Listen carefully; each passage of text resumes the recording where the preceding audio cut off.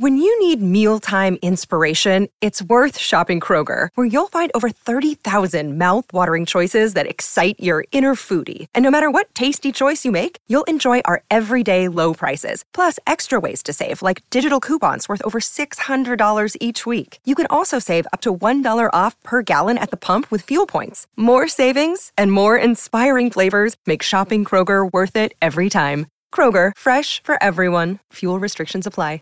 Are you tired of working 9 to 5? Are you tired of your dreams going unfulfilled? Are you still letting fear stop you from pursuing that business idea? Well, all that stops today. I'm Shani Sanders, host of the Girl Take No podcast, a podcast for ambitious women looking to ditch their 9 to 5 and take the leap into entrepreneurship. Each week, you will learn the mindset, methods, and actionable steps other successful entrepreneurs took to make the shift from full-time employee to full-time entrepreneur and live the life they always dreamed of. Now let's get into today's episode.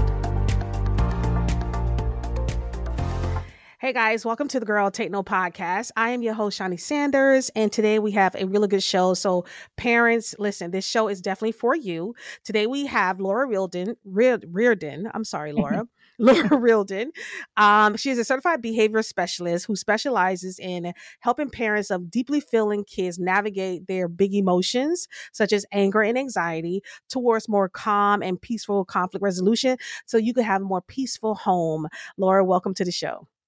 Thank you very much for having me. I'm happy to be here. Thank you so much. Sorry about the last name. Let me tell you something about me. And I tell all my guests is I will mess up a last name. Okay. But for everybody listening, the correct spelling of her name and everything would be in the show notes. So don't even worry. No, it's so common and I do it too. I think the first time you say any new word, whether it's a name or otherwise, something about we have to stumble through it one time and then it's almost like learning by doing, you have to like practice saying it and then you get a flow of it. Just this morning, in fact, I was calling to schedule a follow-up doctor's appointment and I even specifically listened on the prompt for press this number for this doctor. I listened carefully. I even kind of underlined what I was supposed to highlight when I was saying the name. I still completely messed it up. Literally to the point where I said on the message, well, you know what I mean. Yes. So I'm with you. Okay, good. It happens to all of us. Good. Well, I'm excited about this conversation because I do have questions around this conversation in terms of like big emotions. And a lot of time, when you say big emotions, we're like, oh yeah, you have a bad kid. But again, we don't need to label them as that, right? But are you're being bad, that type of thing. So I'm excited to have this conversation, one, to help me change my terminology when I'm talking to the kids, when I'm like, you're being very bad right now, like stop it. And so I can really kind of get more insight on that and learn how to better parent. But also I think it's just an important conversation for a lot of parents to kind of talk about, because we do have a lot of parents that kids have anxiety and they act out a lot, and I think this episode is going to help them in understanding and then how to deal with it in a different way. So I'm excited. Before we get into that, the first question I ask all my guests is, give me the story behind the brand. So tell me the story behind the reason why you went into like child psychology, child behavior. Well, I have my own two deeply feeling kids who over the years struggled with anger and anxiety. And they're now grown. My daughter is a freshman in college and my son just graduated from college and he's living in his first apartment. But so they get there. They get there. Yeah. But it's my passion to share what I know now and wish I knew then for, parents out there who are struggling so they don't have to do it alone, and for kids who are feeling shamed or feeling helpless so that they get the support that they need. Yeah. Yeah. It's so today's age, and I don't know if a lot of it has to do with the access to information, but I feel like we deal so much more with anxiety, comparison, because kids have so much access to so much more. I have nieces and children in my family that suffer from really bad anxiety, and I've never seen this at such I mean, 6 years old. I've never seen this at such a young age, to the point where they're comparing themselves to their classmates. And once it like, and it says something, my niece said something to me that's very heartbreaking when she's having trouble in school.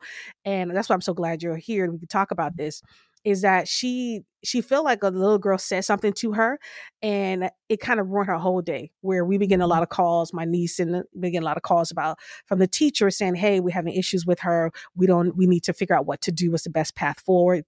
And I said to her, so tell me what the problem is, because I understand that you get upset, but you still have to do the work. And what she said to me was that, I get it. I can't get it out my head. I hear and I can't get it out my head, and I just can't get it out my head. And she kept saying that, and it really bothered me. And I'm just like, oh my God, she's 6 years old, and she's already talking about how she can't seem to let go of what people say to her. And I've heard so many stories for people who have committed suicide simply because of what was said to them, and they could not get this out of their head, no matter how many accomplishments they have. I know it's a lot, because I normally don't start the conversation this way, but I really want to know, why are we seeing so much more of that in today's children? Yeah, I love that you have a really specific and tangible situation that we can talk about. But I think the most helpful place to start is starting with an understanding of what emotional regulation is and why it's so challenging, because that's essentially what we want for our children, is the ability for them to be emotionally regulated. And what that means is, my definition of emotional regulation is the ability to be with our emotions, both those that feel comfortable and those that feel uncomfortable, as they rise up in us and as they recede. And then to balance our emotions with our logic, and to be able to use our logic to identify solutions to get our needs met, because essentially our emotions communicate information to us about our needs. So it's really important that we learn to be with those emotions rather than ignore them, dismiss them, make them go away in some fashion, because they're communicating really important information to us about our needs. And so we want to learn to be with them, and we want to learn how to respond to them in effective ways. And so the reason that's so challenging, and the reason we often respond to them in ineffective ways, like lashing out or shutting down, has to do with how our nervous system unconsciously affects our behavior. And so our nervous system is essentially the communication between our brain and our body, and it affects everything that we do. And when we feel okay, when we feel comfortable emotions, we can act in emotionally regulated ways. We can work in balance with our emotions and our logic. We can act as our best selves. We're biologically capable of being calm, flexible, listening, learning, problem solving, all of these things that we want to see in ourselves and in our kids. But when we don't feel okay, when we feel feelings that are uncomfortable, it can trigger our fight, flight, or freeze response, because it indicates a threat to our system, to our nervous system. When we experience uncomfortable sensations or feelings, it triggers a threat. And so this was, of course, a critical life-saving response for our ancestors. It's how they stayed alive in a time when physical threats were numerous and regular. In this day and age, our fight, flight, or freeze response tends to get activated more often by our big emotions rather than physical threats, because the part of our brain called the amygdala, which is in charge of triggering our fight, flight, or freeze response, doesn't know the difference between those uncomfortable sensations that get triggered when our life is in danger compared to when we're simply experiencing the big emotions that we do in everyday life. And so what happens is things like, our toddler doesn't get that thing they ask for in the store, or our preschooler has a new sibling arrive in their life. Our older kid is maybe at school and somebody says something upsetting to them. or it's time to turn off their video game and do their homework. And for us as parents, our kids are fighting, for example. And so all of these regular everyday life experiences can trigger big emotions in us, which can then lead to the activation of our fight, flight, or freeze response. And so instead of being able to act as our best selves and be with our emotions and then respond in logical ways, our automatic and unconscious reaction is to lash out or to shut down. And so kids lashing out, that can look like yelling, screaming, hitting, kicking, throwing, being disrespectful, being mean with their words. For ourselves as parents, what that can look like is, yelling, blaming, shaming, punishing, telling our kid to go away, or withdrawing physically or emotionally from our kids ourselves. And so the reason that I think it's so important to begin with this foundation of understanding how our nervous system unconsciously impacts our behavior is because it creates that compassion for ourselves as parents when we lose it, and compassion for our kids when they don't act the way we want them to act. Yeah. Yeah. And that's such a good point, because our first reaction, and it's so funny, I had an interview with another gentleman talking about this and how we as parents sometimes parent in fear versus compassion or love. We just go the scare tactic, like to scare you out of doing things. And so we'll yell if they're acting up in the store. I myself is guilty of this too. And if they're running too much in the house, I'm like, hey, stop running, stop it. You know what I mean? I'm like, okay, I didn't have to really yell that way that I did. You know what I mean? I could have just did a different way of talking to them.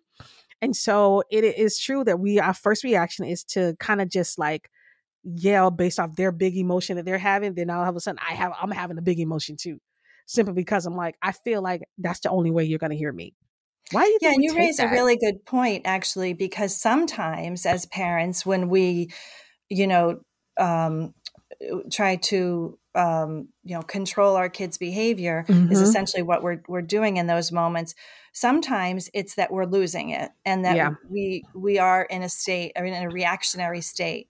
And sometimes we're not in a reactionary state. It's that we are taught as a culture that the most effective way to raise good, responsible kids is to control their behavior and get them to act in the ways that we want them to act. And one of the ways that we can do that is by yelling, by trying to control their behavior with threats of consequences or rewards. And so all of these strategies can be effective, and yet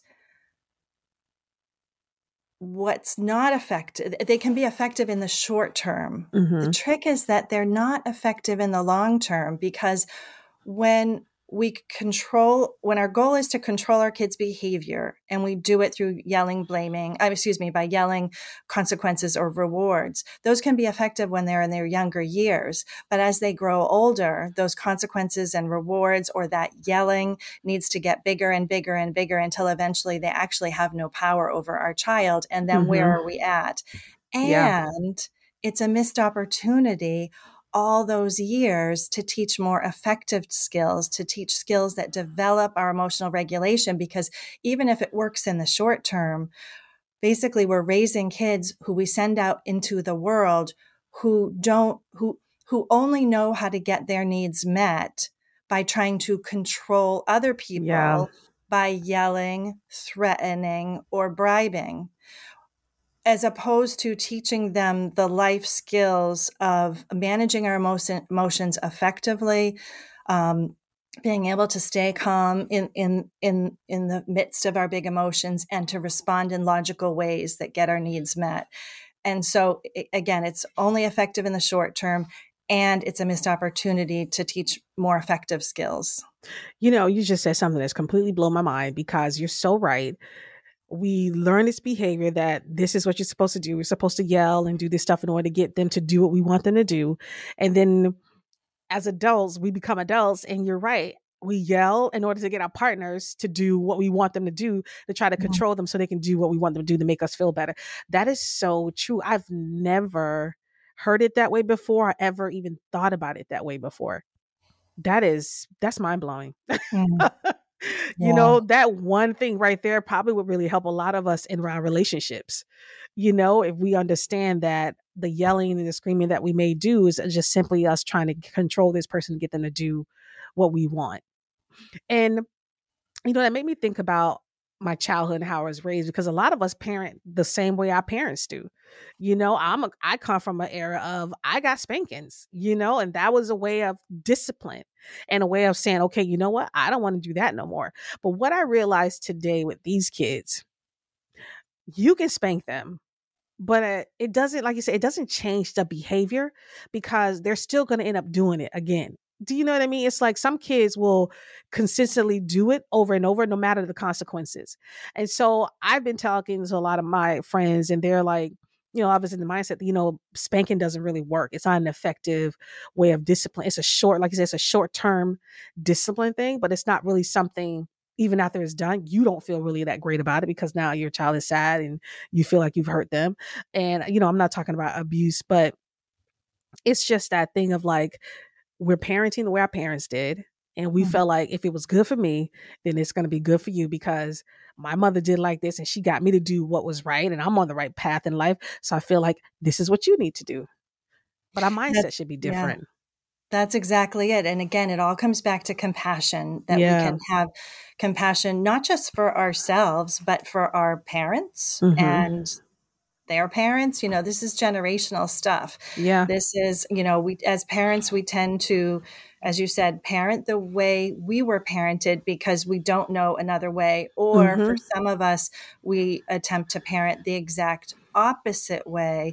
And either way, we're parenting in extremes as opposed to parenting with balance, which is typically in life, you know, where we always want to strive for is balance. And you also brought up another really interesting point about, for our kids, you know, when we lash out at our kids, we, depending on their temperament, depending on like a combination of their genetics and their life experiences, when we lash out to our kid, it's going to trigger fear in them. It's going to trigger their fight, flight, or freeze response. And so for some of us, for some of our kids, it's going to be the fight response. They're going to lash out at you when you punish them. For some of our other kids, they're going to, run away, or shut down emotionally or physically. And for some of our kids, there's another response that I didn't mention. It's called a fawn response. And that is a response when our kid gets super cooperative, and essentially what they're trying to do is appease the person that is causing them fear. Yeah. So I'm going to be really good so that, this person doesn't hurt me, essentially. And so either way, all of the, so again, depending on our kid's temperament, we're going to get a variety of reactions to the same punishment. But for all of our kids, we're going to send them out into the world, not knowing how to be with their emotions without doing the same thing, without lashing out or shutting down. So again, just a missed opportunity. And, again, it makes sense because our culture, in my opinion, doesn't value relationships in the same way that they value power, wealth, how we look on the outside, how we act on the outside. All of these external measures of success, I think, are what we value as a culture. And so we don't value emotions. We don't value our inner world and our relationships in the same way we value all of these external things. And so we're not taught how to be with our emotions. We're not taught how to manage them effectively. What we're taught to do is control our kids so that on the outside, everything looks good. With no value for what's going on in the inside, with no value for what's happening in those relationships when the doors are closed. Yeah, that's true. Let me ask you this. What is your thoughts on I was raised that you must have a healthy fear of your parents. Not to the point where you're afraid to tell them anything, but you are become afraid of consequences. And so now, because I'm just like how I was raised, I do the same thing. I feel like, Yeah. okay, my kids need to have a healthy fear of me. I tell my nieces, your kids need to have a healthy fear of you. Is that still something we should be doing? You know what I mean? Should we still say our kids should have a healthy fear of us so that way, now that I think about it, it's more so we can control them to do what we need them to do. Yeah. Yeah. Well, we can again have compassion for why we respond in those ways and why we Mm-hmm. think it makes sense to respond in those ways. And we can consider an alternative. And an alternative is to,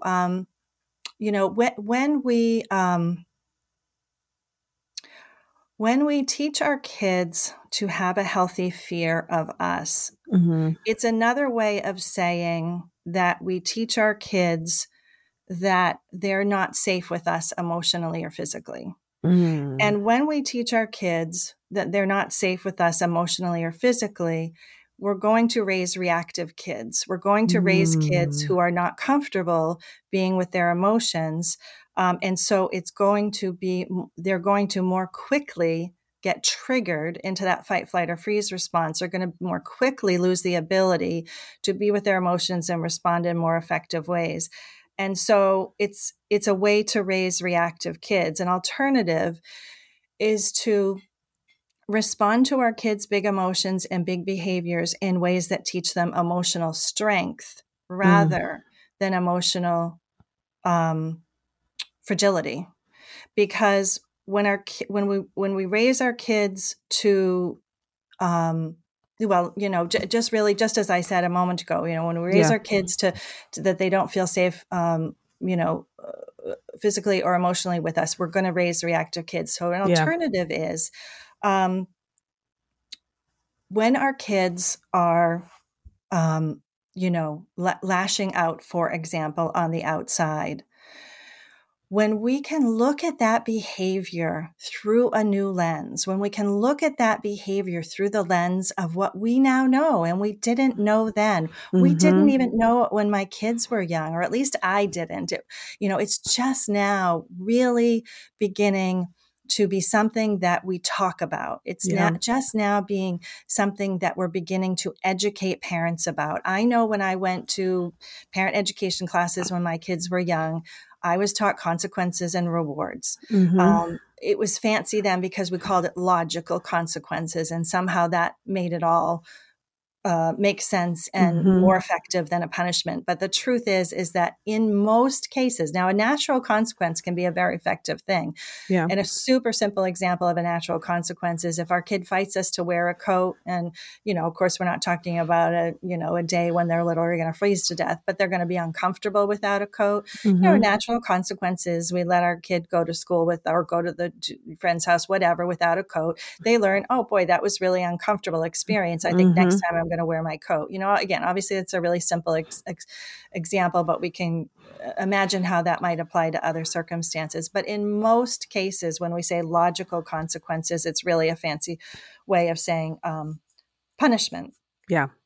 And so again, an alternative is that when we can teach parents about our nervous system and how it unconsciously affects our behavior, we can look at our children's behavior through this new lens. We can look at our child when they're acting badly and Mm-hmm. understand that it's not purposeful behavior. In most cases, it is an unconscious and automatic reaction to their big emotions that their brain is not yet biologically capable of responding to in more effective ways, because it's when we're born, our babies are born, they come with fully developed emotions, but Mm-hmm. they come with almost zero ability to manage those emotions. Yeah. And really, it's not until age 25, closer to 30 for men, until the part of their brain called the prefrontal cortex, which is responsible for managing those emotions, fully develops. And so it's something, our ability to manage those emotions develops slowly over time. And added to that, for our deeply feeling kids, or for our kids with a wide variety of other individual differences, such as, for example, sensory sensitivities, ADHD, autism, or just simply being a deeply feeling kid, it's going to take longer to learn to manage those emotions, and it's going to be harder to learn to manage their emotions. Kind of like math, math comes more easily for some of us compared to others. So step one of a new way of parenting is simply to have that awareness. And that one little piece of information is something that we can hold with inside of us for a lifetime. It's not something that, it's not a switch. We're not going to tomorrow, become a different parent, but this one little piece of awareness that creates compassion for ourselves and compassion for our kids is something that we can build upon for a lifetime. Just yesterday, my 19-year-old kid, I wouldn't say I lost it on her for sure, not even close, in fact. But for sure, the minute I stopped talking to her, I said to myself, wow, I could have responded so much more effectively if I had taken that moment to really ground myself in that awareness prior to moving into that conversation that needed to be had. So it's a lifetime of work. Yeah. I was going to ask that too. Does the conversations and the dealing with those big emotions change from as they grow, become, like you said, now they're adults, because they're still our kids. They're adults, but they're still our kids. They still have their emotions that they're dealing with. And so does the way of parenting them change when it comes to their emotions? I think the way we talk to our kids just naturally changes over time. But I think that this, as you alluded to earlier, our ability to respond to someone in our life who's experiencing big emotions and lashing out or shutting down, our ability to have that awareness of where that's coming from can benefit us from, the time our kids are preschoolers, up until, well, really until when they're born, but through our lifetime, through our relationships with our partners, with our coworkers, in our friendships, but in particular with our children. Another step that we can take, building upon the awareness, is that once we have that awareness, and we can work on that. We can work on, and I teach a whole 3-step program about, how to build emotional regulation in ourselves so that we can work towards parenting in this way. But as we build upon our ability to, when our kid is lashing out, be able to pause and be able to remember to switch our lens and look at their behavior through their lens. And then when we can see underneath their behavior, when we can help them feel seen and understood by recognizing that when they're acting out, they're not a bad kid, they're a good kid who is learning how to respond to their emotions in more effective ways as they're building skills and their brain is developing, we help them feel physically and emotionally safe. And when we respond in ways that help them feel physically and emotionally safe, they learn to correlate big emotions with safety instead of fear. And so then they become less reactive over time, which is the building blocks for learning emotional regulation, for learning how to be with those emotions, and instead of lashing out or shutting down, responding in more effective ways.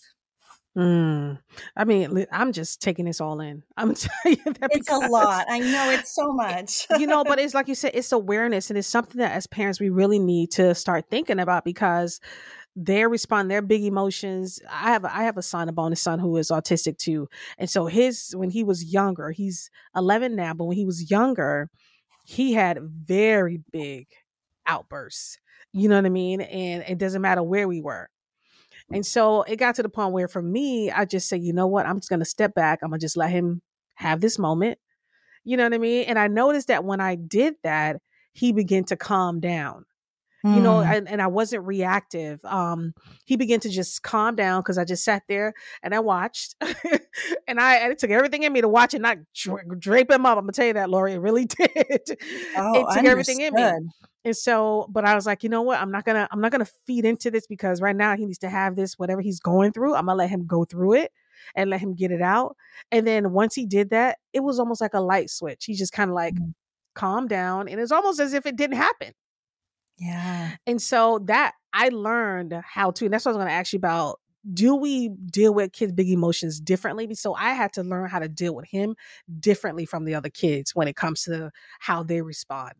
Because spring is in the air at Littleton Coin Company, and we want to help you brighten your collection.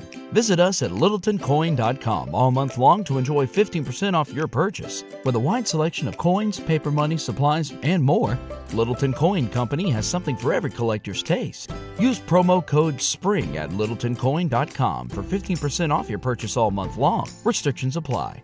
Littleton Coin Company. Serving collectors since 1945. This is the story of the one. As a maintenance engineer, he hears things differently. To the untrained ear, everything on his shop floor might sound fine, but he can hear gears grinding or a belt slipping. So he steps in to fix the problem at hand before it gets out of hand. And he knows Grainger's got the right product he needs to get the job done, which is music to his ears. Call, click Grainger.com, or just stop by. Grainger, for the ones who get it done.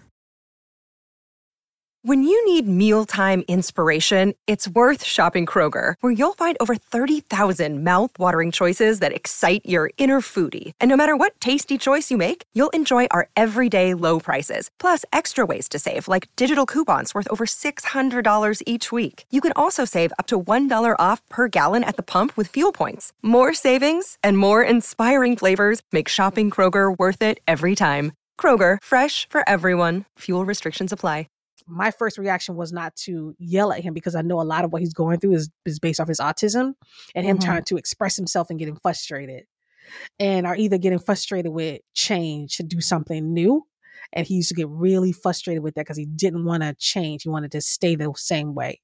Yeah. And like you said, and it takes them longer. So he's much older. And then we have a younger one who's younger and deal with her emotion, but he was much older and still had the same type of behavior. So do you look at children, if you tell a mom who has multiple kids, because you yourself have multiple kids, did you have to deal with their emotions differently? Or is it like, hey, this type of training can deal with all emotions on any kid the exact same way? Well, I think that's a great question because it's both in some senses, because yes, this is absolutely, how we can consider responding to, all our kids in their different temperaments and personalities and challenges, because essentially our goal is going to be the same with all of them. We want all of our kids to learn how to be with their emotions and then respond in effective ways, such as, communicating their needs without blaming or shaming, but instead kind of focusing on what their needs are by learning to listen with the intent of understanding, learning to resolve conflicts by identifying solutions that recognize the needs of all people. These are all examples of ways that are effective ways to respond rather than lashing out or shutting down, which is going to escalate the conflict rather than resolve the conflict. So essentially, we want to learn how to be with conflict in effective ways. It's never about eliminating conflict because that's not possible in any relationship. The relationships in essence there's going to be conflict. So it's never our goal. I talk a lot about wanting to help parents create peace in their home. And by creating peace in their home, it's never about eliminating conflict. It's about how to be with conflict in ways that resolve it rather than escalate it, essentially. So step one is learning how to be with our emotions, and step two is, what to do instead, essentially, and that looks different depending on whatever the particular challenge is, of course. So in that sense, these are the core skills that we can teach all of our children. Yeah. What's different is that for some of our kids, they are just simply less reactive. They are, and this has a lot to do with individual differences. And this gets into something interesting because we talk about emotions, but emotions actually start as sensations in our body before they travel to our brain, where we can identify words to describe that emotion. And so what happens is that because of our individual differences, for some kids, what they experience with their senses, what they see, what they hear, what they touch, what they feel, what they taste, for some of our kids, they're really born less reactive. So they can experience all of these sensations without it creating uncomfortable sensations that then travel to the brain and, get labeled as a particular emotion, for example, such as fear or anxiety or anger. And for others of us, we're more sensitive.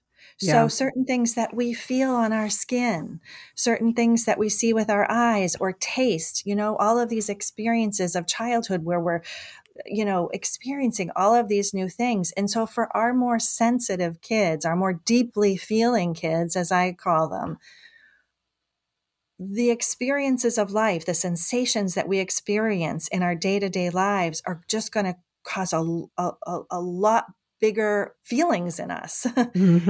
So when we're someone who experiences our sensations as bigger than other people, we're going to experience bigger emotions in response. And when we experience bigger emotions, we're going to spend more time in fight, flight, or freeze. We're going to spend more time, lashing out or shutting down. And so it's for those kids who are going to need us to hold their hand a little longer. As they travel the path towards emotional regulation. Because some of our kids are just born with the ability to, regulate their emotions with much more ease, and they pick it up much more quickly, which is why you'll see those beautiful YouTube videos of those, beautiful little children who are, saying to their little brother, I'm sure we've all seen these, like, okay, you're upset, so let's take those 3 deep breaths. And we think, oh my gosh, isn't that amazing? You're like, is that so real life?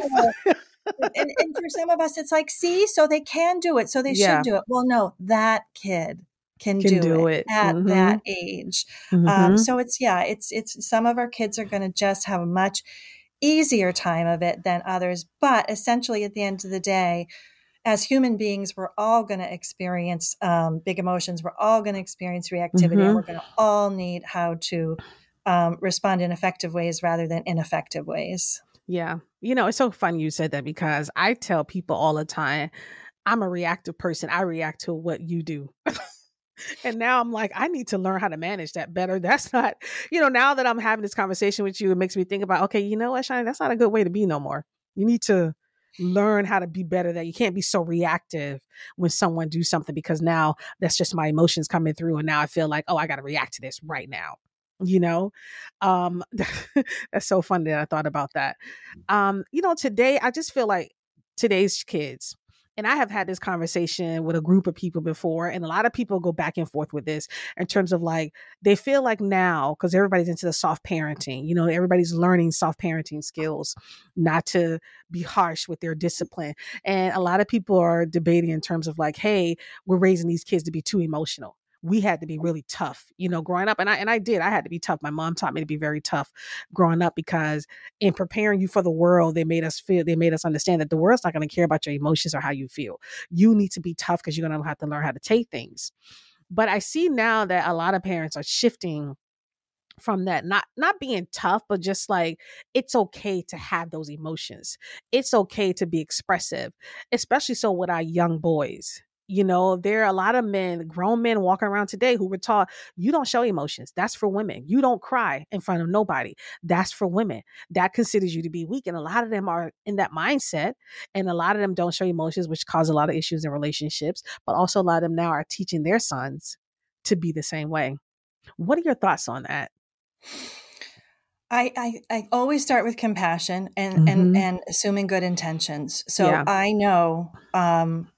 I know just as we love our children more than words can describe, I know our parents loved us more than words can describe. So I know our intentions are always good. And that makes a lot of sense, right? Of course, we want to raise kids who are emotionally strong.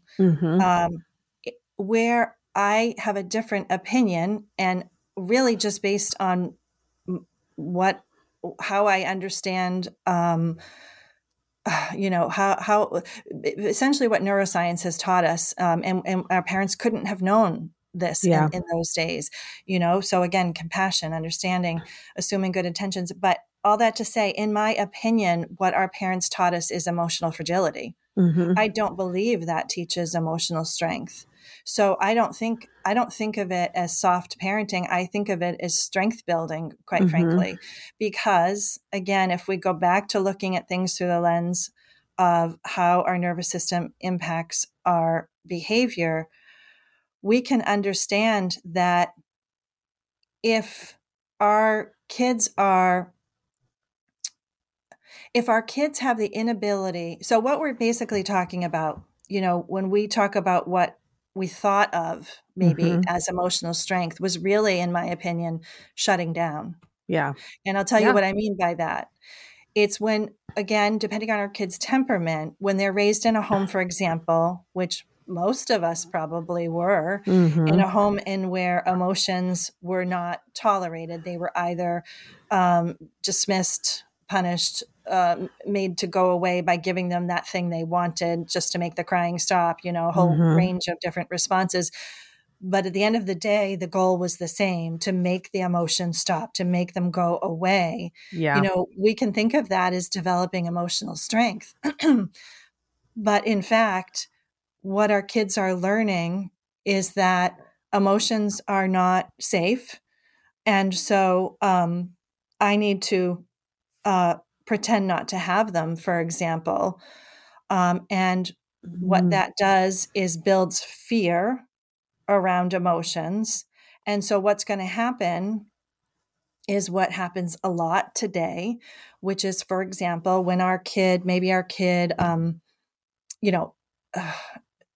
maybe when we were growing up, crying wasn't allowed. Yeah. And so then when our kid cries, then that's going to trigger reactivity in us, because it's going to bring us right back to our growing up years, when we knew that emotions weren't safe to display. And so we know it's not safe for our kids to display their emotions. Again, this isn't logic. This is just these unconscious memories that of things that happened in the past that are impacting us in the present. And that's what a trigger is. Yeah. And so when our kid cries, it's going to trigger us into a threat response, because we know this isn't safe right now. And so then we're going to do the same thing to our kid. We're going to lash out or shut down because we don't have the strength to be with our child in that moment of emotion. To me, that's fragility. If I can't handle my kid crying, I'm not emotionally strong. I'm not emotionally tough. I'm emotionally weak. Yeah, that's true. If I'm emotionally strong, I can handle being with my own difficult emotions, and I can handle being with my kids' difficult emotions. That, in my opinion, is emotional strength. That is true. You're right, because a lot of times we're raised to be strong and tough, and you cannot show your emotions. You definitely don't show your emotions at work. You don't show your emotions to your with your partner as a woman. You know, you don't want to let them see you cry. You don't want to let them know you made them up. They made you upset. You have to depict an air of strength. And it's so, and you know, it's right. It's met with compassion when I think about it, because our parents didn't know anything else. All they knew is what their parents taught them. And then they in turn taught us that. And so in doing so, they believed that they were doing good to us. But you're right. It was really just telling us to shut our feelings down, to suppress them, not to show them, or just suppress them. You're not supposed to do those types of things, especially in public. You want to do them in a household? Cool, great. But outside, in certain situations, you don't do so. And I have been living my life that way, where I'm like, okay, Shawnee, you have to be strong. You can't show no emotions here. You're very upset right now, but you're going to have to wait. And you're going to have to figure it out later. You definitely cannot show this to the kids. You cannot let them see you upset. You cannot let them see you crying. You cannot let them see you hurt, because you don't want them to show this kind of emotion.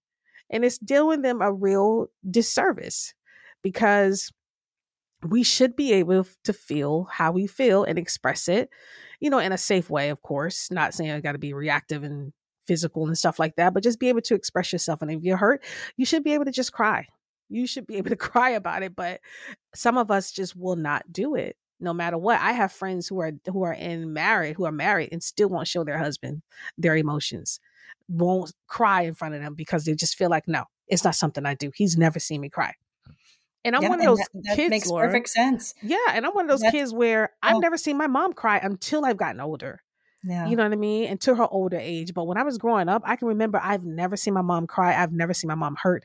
I've never seen my mom, well, I've seen her upset, but I've never seen her cry or just hurt about something. You know what I mean?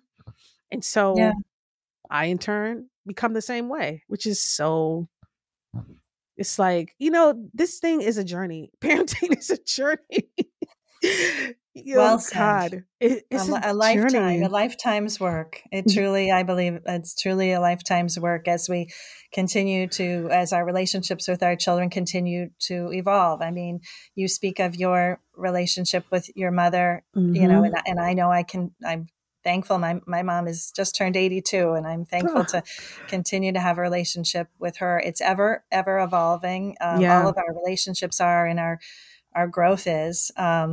So yeah, it's a journey. It's for sure is a journey that just starts with one little step, which is one little piece of awareness. And then we build on that. But I think you make a good point that a lot of times, when people have this, association that it's not okay to show your feelings, it's because, we oftentimes associate that with, lashing out or shutting down, but it's learning how to be with our feelings and show our feelings without lashing out or shutting down, which is the true gift that we can give to ourselves and ultimately give to our children. And I don't want to forget to respond to your original question about your niece, because that's such a great one. And, I just would want to respond to that. And this kind of gets into like a whole nother topic. So we can't go there too deeply, but I can at least answer that question. And I can say, and because it really builds upon everything that we've been talking about, which is when our kids come to us at the end of, for example, a school day, and they've had a really difficult experience, it's again, our good intentioned, sort of automatic reaction to make those uncomfortable emotions go away. Because if our own emotions are uncomfortable, our kids' emotions are a million times more uncomfortable for us, because there is nothing more painful to us than our kids experiencing pain, physical or emotional. And so when our kid comes to us and they share something that creates emotional discomfort in them and emotional pain in them, we want to make it better. I know I do. Is this something I really have grown in, but it's definitely something I needed to learn, is how to just allow my child to be with those uncomfortable emotions, instead of making them go away, instead of making it all better, making it okay. Like, oh, that, oh, it's fine, or, oh, that didn't really happen, or, oh, that's not so bad, or, oh, we just want to explain it away. Like, this is okay. You don't have to feel bad. Whereas if instead we can create a space for that reality to exist, instead of, oh, it's okay. It's, oh, okay. Yeah, that has to feel bad. That can't feel good. And when we can be present with our child in their discomfort, that is literally what builds resilience. It's not uncomfortable experience that creates trauma, for example. It's being alone with those uncomfortable feelings that we experience in difficult situations. So when we can be present to our child in that space of discomfort and just simply be present with them so they're not alone in it, then that is the most powerful thing. And then step 2 is, once we've created that space and allowed for it, we've done that work of building their emotional strength, their ability to experience those uncomfortable emotions without lashing out or shutting down. That's that piece of it. That's that important work. And then for our kids who are, for example, in this particular situation, is getting stuck in negative thought patterns. We can again acknowledge those with compassion. That makes a lot of sense. That you're having those thoughts. That makes a lot of sense. Again, I'm feeling understood. I'm feeling accepted. I'm feeling physically and safe. I'm feeling physically and emotionally safe. Therefore, have the ability to be emotionally regulated. And when I'm emotionally regulated, again, that's when we have the ability to act as our best selves, to be calm, flexible, open to listening, learning, and problem solving. And so when we can help our child return to a place of emotional regulation, that's when we can introduce the problem solving. And that's when we can acknowledge it makes sense for them to have those thoughts. And, let's brainstorm. What are some other thoughts that we could have? What are some, what's a compassionate? You could even go through, and you could do it just talking. You could make a list. What would be okay, so that's a thought it makes sense you'd have that thought, but what's a compassionate thought that you could have? And then what's a more realistic thought that you could have? And then, again, it's just about allowing space for their feelings. And having compassion for it. And in returning to that emotionally regulated space, problem solving in effective ways. So encouraging them to consider more calming thoughts, more effective thoughts, more regulating thoughts. Yeah. You know what? I think you touched on, you touched on a lot of good points, but I think one of the main things I take away from me is that, one, acknowledging the feeling and letting them know that, okay, you know what? It's okay and I understand. Because I think, like you said, for me, when she said it, I was more so in a mode of, okay, I got to fix this. I got to get her out of this space. I don't want her to feel this way. I don't want her to ever feel this way. I got to find a way to get her out of it, versus just actually recognizing and saying that, you know what, it's okay to feel this way. I understand how you feel, because I didn't do that. I was more so, me and my niece both were more so like, she can't feel this way. There's no way I want her to feel this way. And I wanted to get her out of it. That. As a parent, it's so hard. It is so hard because, again, there's nothing more painful than our kids' painful feelings. Yeah. And it was so hard to hear. And that's why I'm like, God, I just feel like today, and maybe even back then, we suffer from anxiety. It just wasn't diagnosed then. But I just felt like today, it's just like so many kids who are so much younger deal with so much more emotions than I think I did as a kid. And maybe because we recognize it now, we know what it is, and we can actually have the tools and people like you that can help us manage it and help kids get through it. And maybe back then we just didn't, like I said, we didn't recognize that as kids. We just thought, oh, you're being a bad kid. Stop being a bad kid. You're going to do things differently. If you don't do things differently, you're going to end up in, you're going to end up in jail. You're going to end up somewhere. You know what I mean? You're not going to have a good life. It was more fear parenting versus understanding how they feel.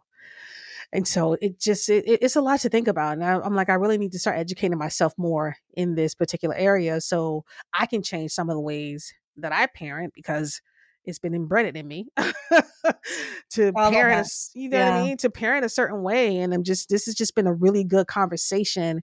And I've learned a lot. So I appreciate you for coming on the show. I really did. I appreciate you for having me on and for being open to, thinking about things through a different perspective and the opportunity to share this message that, again, I know I didn't get when my kids were young. And that's why I feel so passionate about, sharing it with parents today of kids who have kids of all ages. Yeah. Yeah. So what is one thing you want our listeners to know when it comes to their children being emotions? Like, what's one thing you want them to know?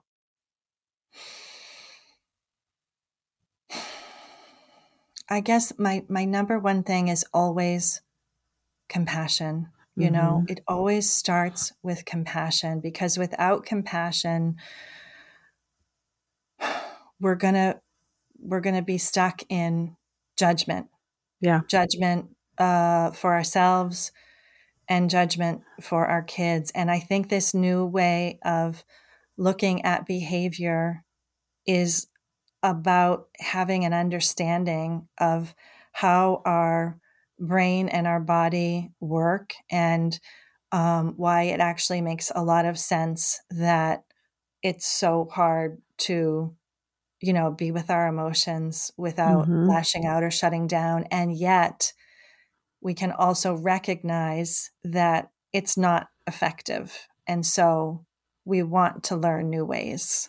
Yeah, we do. Let me ask you one more thing before we close this show out. As parents, should we not, because a lot of time we feel we guilt ourselves because of our kids' behavior, and we put it on ourselves, and we feel embarrassed and we feel ashamed. And so we feel guilty, you know what I mean? And that's why I think where the anger comes from, or the wanted to control, because we're like, oh my God, they're going to think that I raised you this way. As parents, should we get out of that mindset, that type of thinking? Yeah. And it's such a complex question, because for some of us that like emotional regulation, for some of us that can come more easily than for others, because for those of us who were raised to be people pleasers, it's going to be a lot harder for us to stop doing that than for those of us who are more comfortable with not, with setting limits, let's say. But yes, it's always been my attitude to, recognize that, again, it makes sense. Like our culture teaches us the definition of being a good parent is being able to control our kids. And again, the definition is about everything on the outside looking good. Their behavior looks good. They have on the right clothes, the right hair. And so again, compassion for why we feel the need to control our kids, because literally our culture judges us by how our kids look on the outside. And yet, as parents, there's nothing, it's love. It's our love for our child, because there's probably no bigger or more pure love in the world. And it's that love that can move us out of where we are and grow beyond that. And so when we start to understand about the importance of our internal world, as opposed to our external world, we can challenge that. We can challenge what our culture teaches us, and we can make choices that value our child's and our own internal world over the external world. And I'm not saying that's going to be easy, but it is a choice. And if anything's going to empower us to make that choice, it's going to be our love for our kids. And wanting what's best for them. And as we know more, what does Oprah say? When we know better, we can do better. Yeah, that's true. So it's about, in my opinion, it's about education. It's about sharing this knowledge. Yeah. And that's the starting place. Yeah, that was good, Laura. I appreciate that. Before we end the show, I'm going to ask you one more question that I ask all my guests that come on the show. What was some of the best advice you received from another woman? Yes, the best advice I received from another woman is a lesson that was hard for me to learn, but I can honestly say that I do believe that I'm getting better at it. And that's to understand that, life is about getting it wrong, because when we get it wrong, we learn what we need to learn to get on the path towards getting it right in the future. And I was one of those people who, people joke and say, "Oh, I don't regret anything." Well, I would say, and I was half joking, but half serious. I would say, "Oh, I regret everything. I wish I could do my entire life over with the knowledge that I have today and get it right." And especially when it comes to parenting, because if there's anything we want to get right, it's our parenting, because again, there's nothing we care more about than our children. And so I really have come to embrace the understanding that, again, to look back on all my parenting years to date with compassion rather regret. I had the tendency to get stuck in regret, and now I've really moved to a place of not only compassion, but empowerment. Like, I get that life is about living. And if we were supposed to know everything and when we were born, well, that's how it would work. And it certainly doesn't work that way. Life is about having experiences so we can learn. Yeah. That was a really good advice. You're right. It's about those experiences and giving yourself grace. We all try it. Like I said, it's a journey. Parenting is a journey. It's not really a destination. You don't get there and be like, I'm finally the greatest parent. It's a journey. It really is. And you're forever going to be growing. We'll never be it's not about being a perfect parent. In fact, on my website, the very first thing you'll see is parenting is not about perfection. It's about growing into our best self as we hold our child's hand, or while we hold our child's hand as they grow into their best self. Yes, and that's exactly what it is. So I appreciate you, Laura. This has been such a good conversation. I feel like I can continue talking to you, but I don't want to take up your whole day.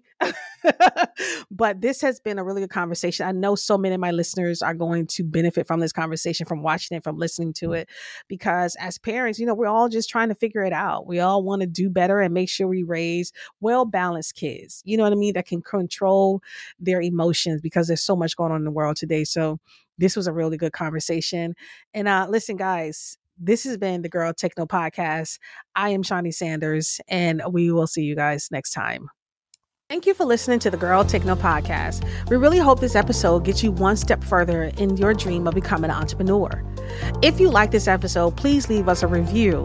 Once you leave us a review, we will shout you out on our next episode. Now, in order to qualify for the shout out, all you have to do is leave a review, screenshot the review, tag Girl Techno Podcast in your stories, and you will get a shout out in our next episode. Until then, guys, thank you so much for listening, and we will talk to you next time.